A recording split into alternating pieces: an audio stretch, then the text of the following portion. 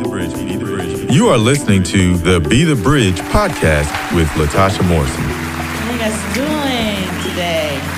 It's exciting. Each week, Be the Bridge podcast tackles subjects related to race and culture with the goal of bringing understanding. But I'm going to do it in the spirit of love. We believe understanding can move us toward racial healing, racial equity, and racial unity. Latasha Morrison is the founder of Be the Bridge, which is an organization responding to racial brokenness and systemic injustice in our world. This podcast is an extension of our vision to make sure people are no longer conditioned by a racialized society, but grounded in truth. If you have not hit the subscribe button, please do so now. Without further ado, let's begin today's podcast. Oh, and stick around for some important information at the end.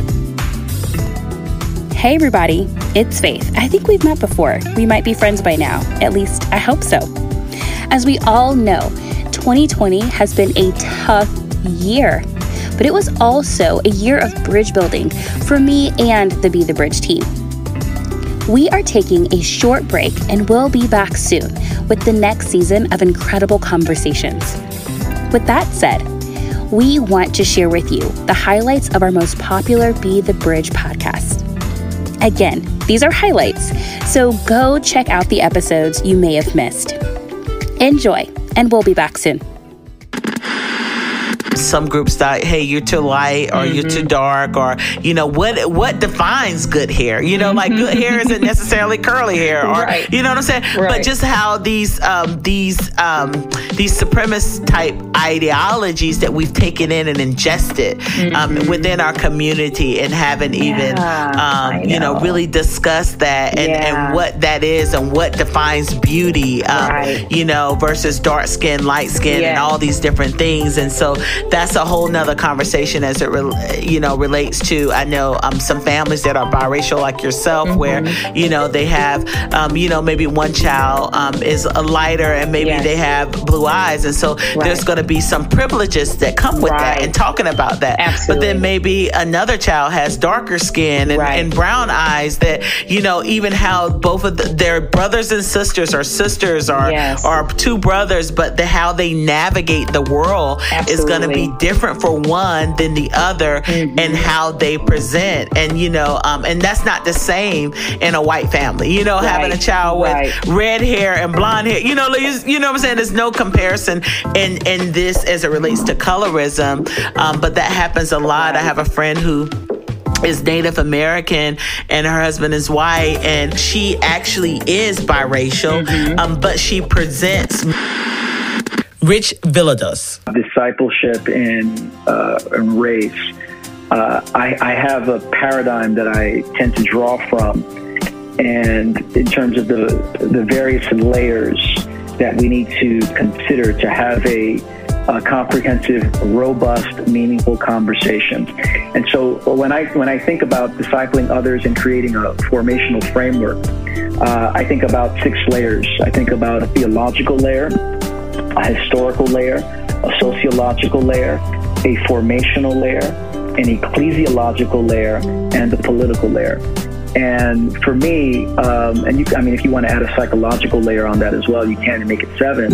But for me, formation needs to happen along those lines if we're going to have a meaningful conversation about what it means to be the people of God in whatever setting we're in. And so it's often the case that people just look to the Bible and say, where do you see this in the Bible? And of course that's helpful. We need to start there.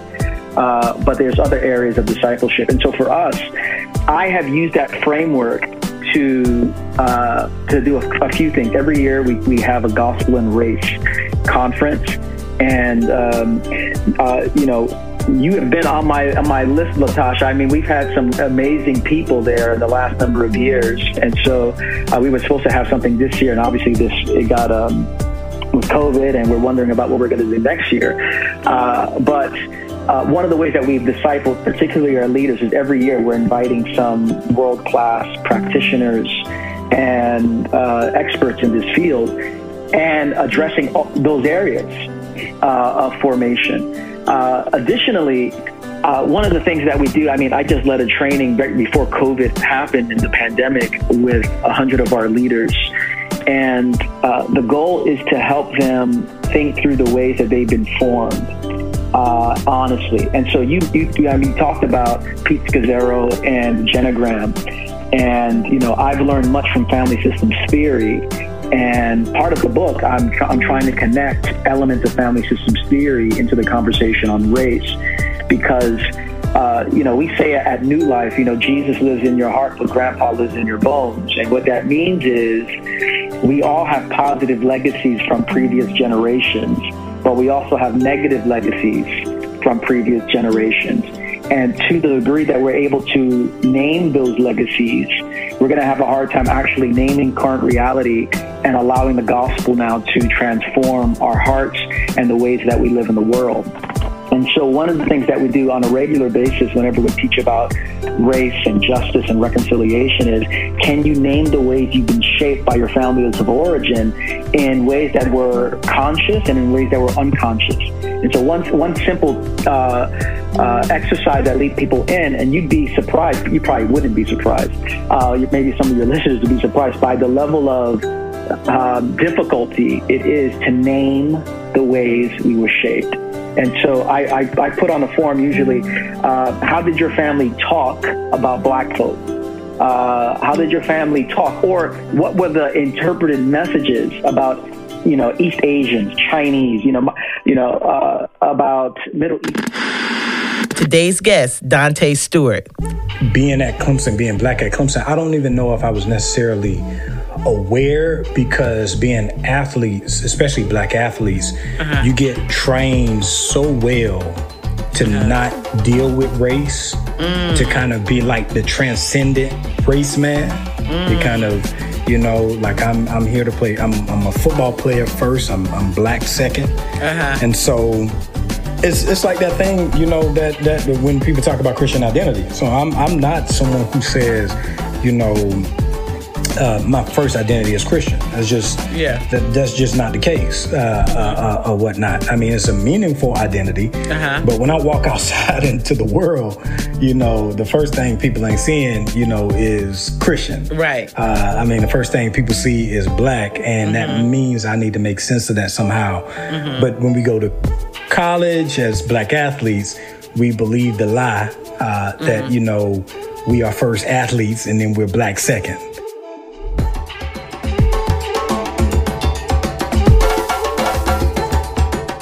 Let's take a really quick break, and we will be back shortly. Be prepared to learn something new.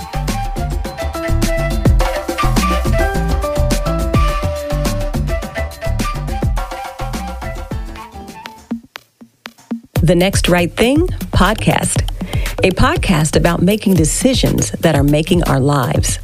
Emily P. Freeman, Wall Street Journal bestselling author, podcast host, and curious listener, dedicated to helping you create space for your soul to breathe so that you can discern your next right thing in love.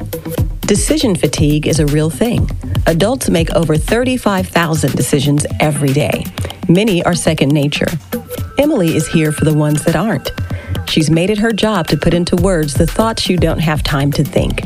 If you're feeling stuck over a certain decision right now, unsure what to do next, and frustrated by your lack of clarity, check out the Next Right Thing podcast. New episodes are released every Tuesday. Annie and Eddie Keep Talking podcast. Friends and podcasters Annie F. Downs and Ed Kaffoltz host a 30-ish minute show promising laughs, random topic deep dives, and rabbit trails. All the things you've come to expect when Annie and Eddie keep talking. Birthed from the weird, unprecedented, trying times being sheltered in place during COVID-19 and the need to stay connected. New episodes are released every Tuesday and Friday.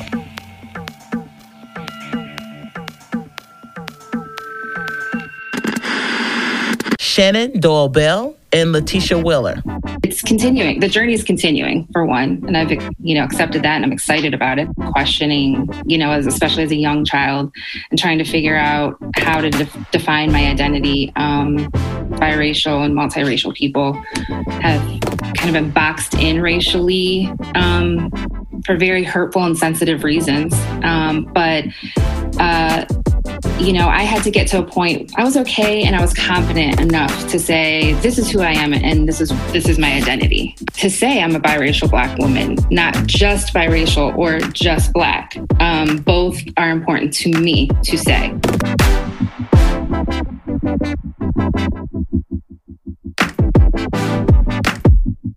Right? Or live in shame or guilt about one or the other. But that is in essence how we were raised and we grew up. We equally loved both of our cultures. I was raised, I got to both my sets of my grandparents, my dad's Black family, my big mama, we affectionately called my grandmother, Big Mama, raised 15 kids in the segregated Black South. I have probably 45, 50 first cousins, 60 something second cousins.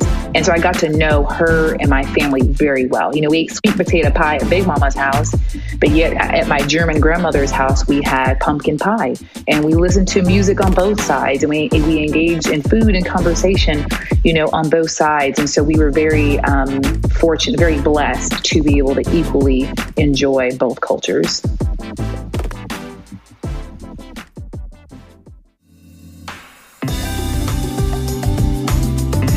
Again, these are just highlights, so go check out the entire episode that you may have missed.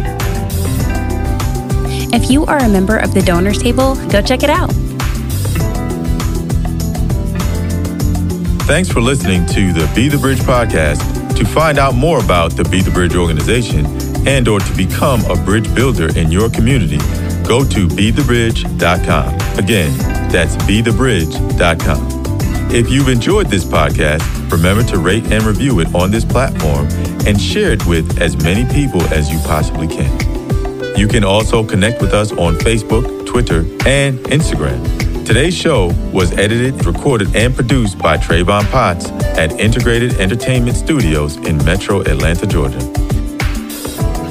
The host and executive producer is Latasha Morrison. Lauren C. Brown is the senior producer. Trayvon Potts was our transcriber. Please join us next time. This has been a Be the Bridge production. Be the Bridge, be the Bridge, be the Bridge, be the Bridge, be the Bridge.